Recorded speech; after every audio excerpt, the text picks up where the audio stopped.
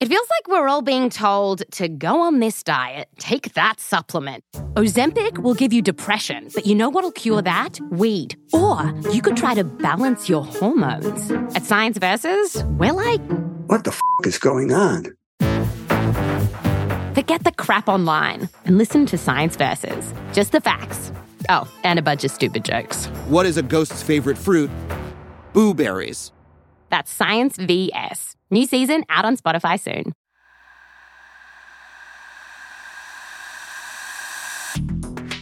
Welcome to Parcast Crime Bites. We wanted to give our listeners some additional content to help them dive even deeper into the true crime world. Every week, in addition to your normal Crimes of Passion episode, we're exploring the most fascinating true crime themes covered across the Parcast network. We've collected short clips from some of our most popular Parcast originals to help us explore ideas like motivation, method, and madness, and show how interconnected the true crime world really is. You can find the original episodes of these for free on Spotify or wherever you listen to podcasts.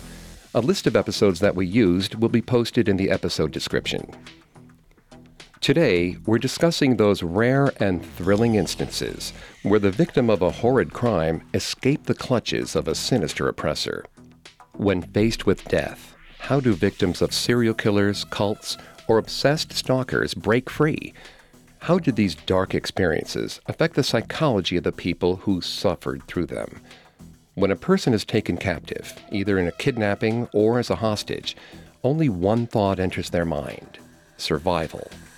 But what different tactics can we use to make it through to the other side?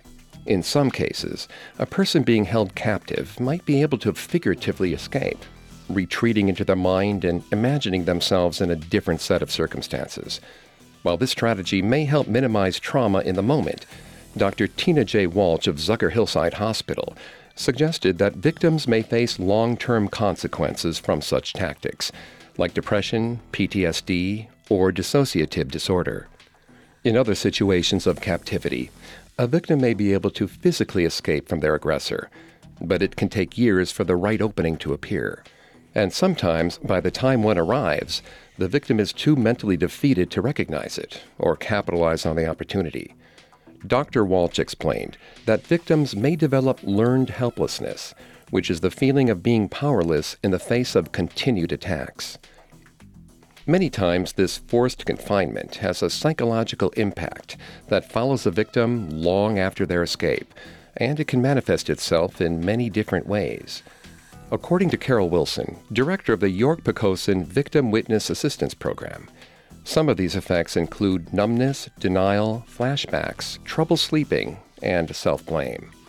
Some victims even develop post-traumatic stress disorder, which the American Psychiatric Association characterizes as intrusive thoughts, resistance to talking about the trauma, and distressing dreams that last for at least a month following the traumatic experience. In our clips today, we'll discuss the ways in which our victims heroically escaped, as well as the psychological effects that followed them after their liberation. Our first clip is from Parcast original Female Criminals, covering the attempted murder of one of the most well-known American artists of the 20th century, Andy Warhol. Writer and radical feminist Valerie Solanas befriended Warhol in 1967 through the New York avant-garde art scene. He showed an interest in producing one of her plays, titled Up Your Ass, and invited her into his inner circle of artists and influencers at The Factory. But in 1968, the pair had a falling out. Valerie became convinced that Warhol was trying to steal her ideas and pass them off as his own. In a paranoia-fueled rage, she confronted Warhol in his studio, armed with a .32 caliber revolver. She pulled out her gun, aimed it at Warhol's back while he was on the phone, and fired before anyone could stop her. When the first shot went off, no one in the studio realized what was happening. Amaya thought a sniper had fired through the window. He threw himself on the ground. Hughes, on the other hand, thought the sound was an explosion from the offices of the Communist Party, located 2 floors above them. Warhol was the only one who realized what was happening. Though her first shot had missed him, he turned at the sound, and when he saw Valerie was holding a smoking gun, he yelled, "Valerie, don't do it! No, no!" But his words couldn't deter her. Valerie wasn't a skilled marksman. Her second shot also missed. However, the third bullet struck Warhol in the abdomen, hitting his left lung, spleen, stomach, liver, and esophagus before exiting his back. He collapsed to the ground, at which point Valerie turned to Amaya. He was the only bystander who hadn't taken cover, making him a perfect target for Valerie. She fired twice more. One shot hit, but miraculously passed through Amaya without damaging any organs. Valerie then approached Hughes, pointing the gun directly at him. He begged for his life, but Valerie told him simply, "I have to shoot you." She aimed the gun at his chest.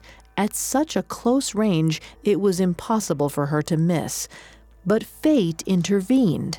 The gun jammed, and as she tried to get it working again, the elevator doors opened.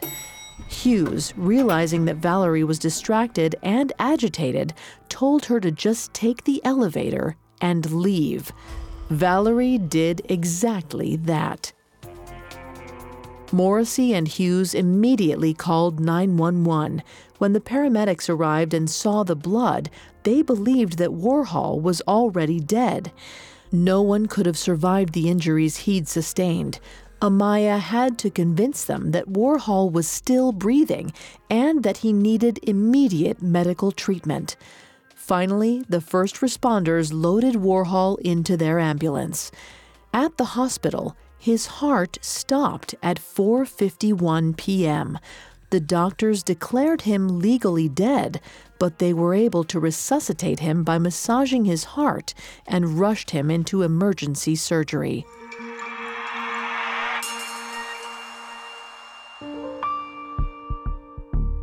Following that clip from Female Criminals, Valerie Solanas turned herself in shortly after shooting Warhol, thinking she had killed him. She told the officer that Warhol, quote, had too much control over my life. Though Warhol's injuries were grave, he and art critic Mario Amaya both survived the shooting. The effects of the attack, however, followed Warhol for the rest of his life, both physically and emotionally. He had to wear a surgical corset to hold his organs in place. Psychologically, Warhol developed a terrible phobia of hospitals, so much so that he avoided a needed gallbladder surgery for years. When he finally got the surgery in 1987, he went into cardiac arrest and died. The rest of Warhol's life and art was indelibly defined by a few moments in his life, the time it took for Valerie to unload her .32 caliber revolver.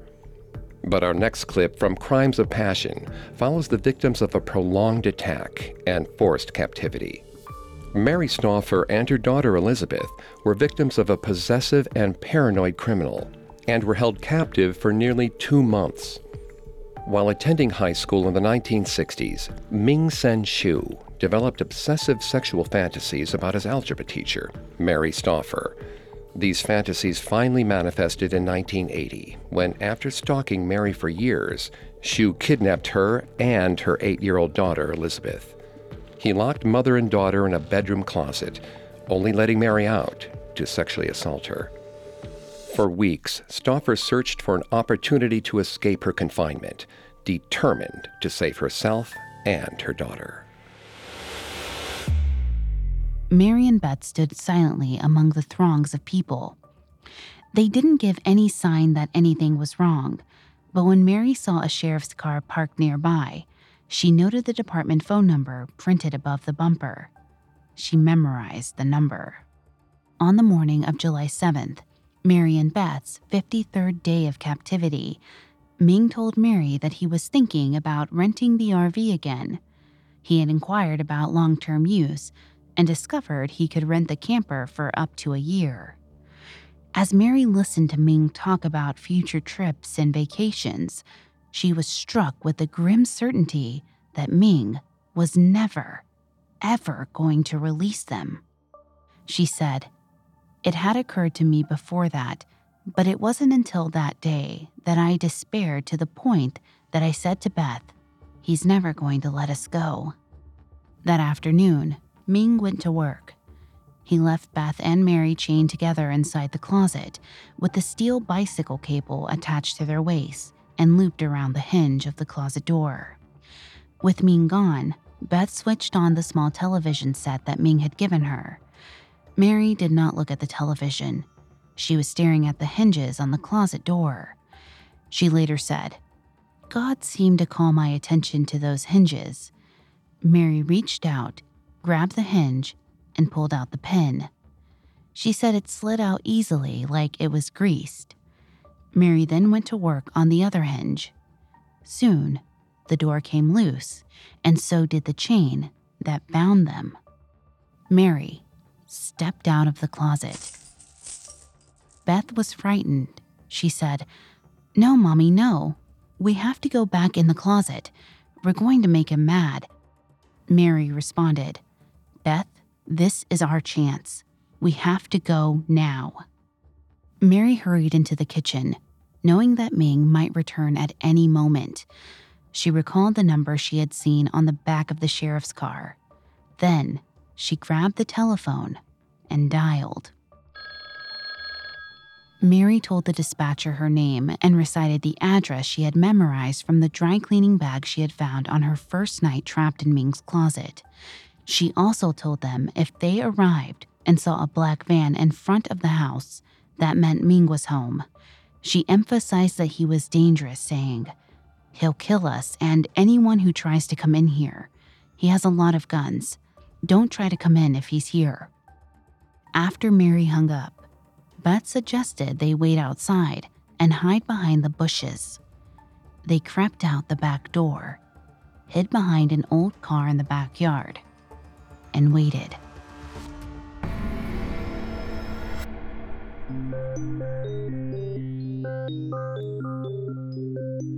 In that clip from our Crimes of Passion episodes on Ming Sanshou, Mary and Elizabeth successfully fled to freedom. Following Mary and Elizabeth's escape, she was arrested and charged with abduction, sexual assault, and the murder of a 6-year-old boy who witnessed the kidnapping. Unfortunately, Mary wasn't yet free of Shu's reign of terror. When she testified against him at trial, Shu jumped up to the witness stand and slashed Mary in the face with a knife he had smuggled into the courtroom. Mary required 62 stitches, but Shu was convicted and sentenced to life in prison, where he remains to this day. At his parole hearing in 2010, Elizabeth took the stand and revealed the psychological toll the kidnapping had on her, even 30 years later. She said that she still had nightmares, flashbacks, and feared for the well-being of herself and her children. After all, Shu had promised her he would kill her if he were ever released. Ming Sanshou was practically a stranger to his victims. But what happens when you must escape from your own father? Coming up, we'll discuss Katie Morgan Davies' brave escape from her father's cult. Now back to the show. So far, we've talked about victims who managed to escape from blitz attacks and temporary captivity. But what if you spent your entire life in the bonds of your abuser? What if that's the only world you know? Our next clip is taken from Parcast original Cults. The Workers' Institute was founded in 1974 by Arvindin Balakrishnan, who wanted to start a revolution in England and create a communist society similar to Mao Zedong's China. Balakrishnan's followers were all female and extremely devoted to him. During his lectures, sometimes lasting 4 hours, his followers were never allowed to sit down while he spoke. The women were also expected to do whatever Balakrishnan asked, which often included giving him massages and bringing him food. Balakrishnan impregnated one of his followers and had a daughter, who later changed her name to Katie Morgan Davies. Katie, born into the cult, was completely indoctrinated, knowing no other kind of life. She was fearful of the outside world and kept isolated by her father. However, Katie and another cult member, Josie, eventually became the reason for Balakrishnan's downfall. It wouldn't be until 2013, when Katie was 30 years old, that she'd finally start that new life. By that time, Katie had developed diabetes and was starting to suffer serious health effects as a result. Josie Haravel realized that Katie's health was deteriorating quickly. It worried her so much that Josie decided to help her get out to see a doctor. In October 2013, Josie saw a story about forced marriages on BBC News. At the end, the newsreader gave out a helpline number. Immediately, she knew that was the way she would get Katie out. Josie committed the number to memory. Then she secretly saved up enough money to buy a cheap mobile phone, smuggled it home, and waited for the perfect moment. After years serving him, Josie had Bala's schedule down pat.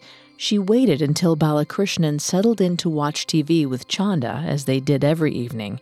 The moment he did, Josie made the call on her mobile while Katie stood watch. The call took much longer than expected, as Josie was transferred again and again. If Balakrishnan were to walk down the hallway, there'd be nothing Katie could do to stop him. But eventually, Josie connected with the Palm Cove Society, a nonprofit who in turn coordinated with the Metropolitan Police. Within minutes, they came up with a plan. On October 25th, 2013, Josie and Katie had everything packed and hidden beneath their beds. They waited for Comrade Bala to turn his attention elsewhere. Finally, at 11:15 a.m., Balakrishnan left on his usual morning walk. Josie and Katie had timed their escape precisely. The second Bala had turned the corner, Josie and Katie ran from the apartment with the few belongings they had.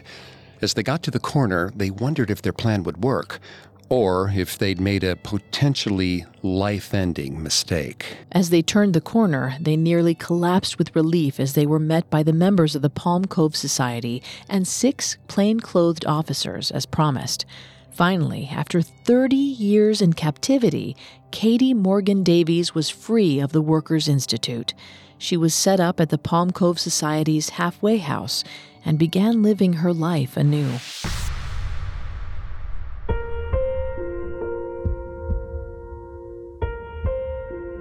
In that clip from our Cults episode on the Workers' Institute, Aravindan Balakrishnan was eventually convicted of sexual assault, cruelty, and false imprisonment. Katie Morgan Davies waived her right to anonymity during the proceedings so that she could retrieve the identity the cult stole from her. Yvonne Hall and Gerald Stocks, who run the Palm Cove Society, still see the effects of Katie's imprisonment as she struggles to make friends and has mobility problems. But Katie relishes even the smallest freedoms she has, such as getting a piercing or wearing bright clothing. After being hidden from the world by her father for so long, every day now brings a new discovery. But Katie was born into captivity. Most of the time, our victims find themselves in the wrong place at the wrong time, and someone else takes advantage. In our next clip from Hostage, Captain James Riley is forced to barter with a band of marauders for his and his crew's safety. Riley and his crew shipwrecked on the Moroccan coastline in 1815. Lost in the dunes, they were taken hostage by the Berber tribe, who split up the group and planned to sell them into slavery. They traveled across the desert, enduring harsh terrain that cut their feet, and a blistering sun that gave them severe sunburns. They were beaten, malnourished, and close to death. Riley nearly lost hope of survival until he met the man who would eventually lead to his escape. One day, about 3 weeks into their capture, James spotted 2 Arabian travelers approaching the camp on camelback. They dismounted their camels at James's master's tent, then sat in front of it with their backs to it, looking out over the sands. They each took a gun and laid it in the sand beside them. Then they waited. James was intrigued. He had never seen visitors act this way before and wondered what business they had with his master. The master's wives seemed to know the men. and instead of inviting them in, set up an awning over them to shade them from the sun. Then the women tended to the men's camels. Later that day, one of the two men offered James some water to drink, which he gladly accepted. Then, using pantomime, an old woman told James who the men were. They were from the capital, and if James could convince them to buy him and his companions, she said, they could return with James and allow him to pay his own ransom. At this, James felt his heart flutter. He was so weak with hunger and delirious with heat exhaustion. The idea of making it all the way to the capital seemed impossible, but he had to try. From that moment on, he bided his time, waiting for a moment when he could speak with these men alone. But that was proving a challenge, as the men were well known within the camp and constantly surrounded. Finally, after several hours, one of the two strangers approached James and introduced himself as Sidi Hamet. James, who had been slowly picking up enough Arabic to form crude sentences, was able to communicate with Sidi Hamet just enough to barter for his own life. He offered Hamet $50, over $800 today, and $50 for each of his men, if Sidi Hamet would buy them and take them to their friends in the capital. Sidi Hamet considered this at length and spoke with the men's masters. Finally, he agreed to buy everyone but Clark, who was so blistered and broken, Sidi Hamet didn't believe he would live 3 days. James implored him to reconsider, offering to pay his ransom whether Clark lived or died. Finally, Sidi Hamet relented. He wouldn't take them to the capital, as it was too far, but he would take them to a port town called Sawera. James hoped he might make contact with someone at the consulate in Sawera, an ambassador or friend who could pay the hefty ransom. It wasn't a sure bet, but it was a chance he was willing to take.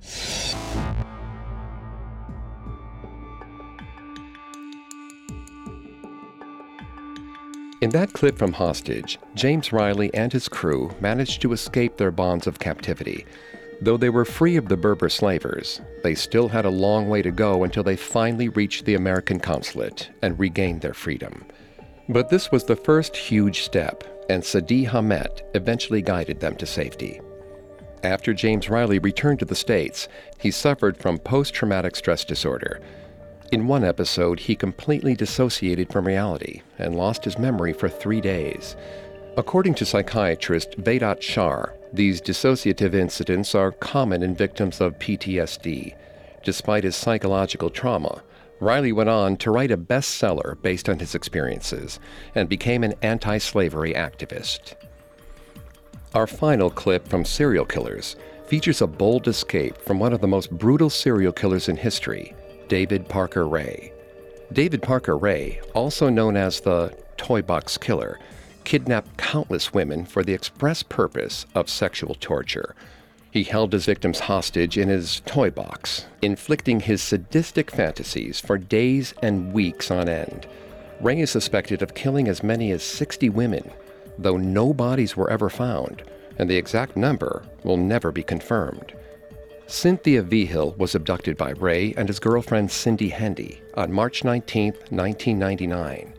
For 3 days, she was raped and tortured. By chance, when Ray left to get more supplies, Vigil saw her chance to escape. Around midday, David decided to go and get supplies for the fun they had in store that night. He and Cindy made sure Vigil's chains were fastened to their posts. Then he left the home, leaving Cindy behind. Cindy mocked Vigil, then left the room to watch TV. Vigil could hear the television from the other room as she languished in pain. Then her eyes fell on the bedside table. Cindy had left the key to her locks right next to her. Vigil's heart started to pound. The keys were right there, and she was confident that if she was willing to stretch, she could grab them. Vigil stretched and reached, her legs throbbing with pain as she pushed her torso, first 1 inch and then another. Finally, after minutes of pained reaching, her fingers touched the cold, hard metal of the key.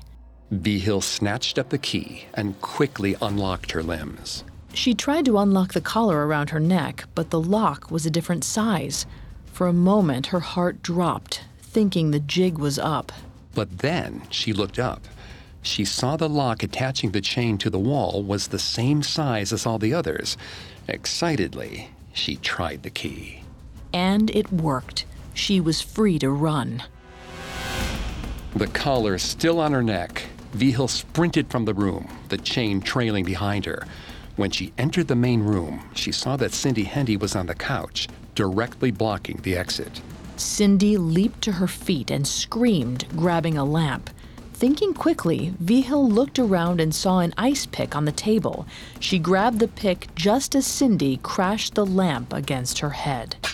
The lamp cut a gash in Vigil's forehead, but Vigil steeled herself against the blow. She wasn't going back into that bedroom alive. She flew at Cindy and brought the pick directly into the back of Cindy's neck. Cindy fell to the ground, stunned by the wound. Vigil pressed forward and ran out the front door. Several neighbors saw the woman running naked down the road, clothed only in a metal dog collar. They called the police, and a neighboring couple even allowed Cindy to hide in their house as the police made their way over. When police arrived, Vigil told them everything that had happened to her. Police immediately put the word out to capture David, and they found him with Cindy searching the roads for Vigil. They arrested him on the spot, finally bringing 59-year-old David Parker Ray's 45-year reign of terror to an end.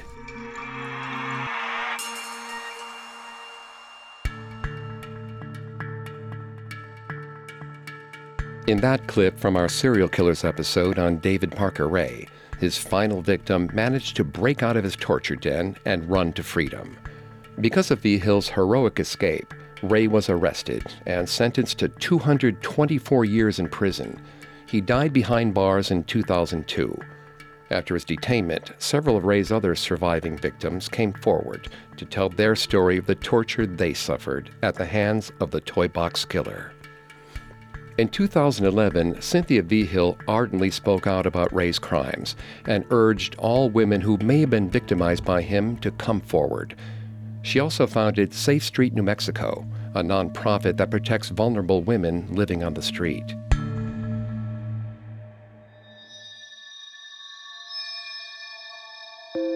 Today's clips displayed that even in the face of death, victims may be able to outsmart and outlast their captors and escape to safety. Some use stealth, such as Mary Stauffer quietly sliding the hinge out of a door, and others are able to recognize an escape opportunity and capitalize on it, such as Cynthia Vigil spotting the key to her chains. We also saw that these victims feel the physical and psychological effects of their trauma long after their escape. Andy Warhol's developed fear of hospitals likely contributed to his early death, and Captain James Riley experienced prolonged post-traumatic stress disorder. Though victims face a host of psychological traumas, it is possible to recover. Dr. Tina J. Walsh recommends that a healing victim talk about their trauma to try to regain a sense of autonomy. The American Psychiatric Association also acknowledges that different people cope in different ways. Some may heal by talking with their family and friends, and others may find solace in religion or spirituality. Many victims with PTSD may require therapy to confront their intrusive thoughts and flashbacks, and the sooner the victim seeks help, the better the long-term outcome. However long it takes to heal, it's incredible that they made it out alive at all.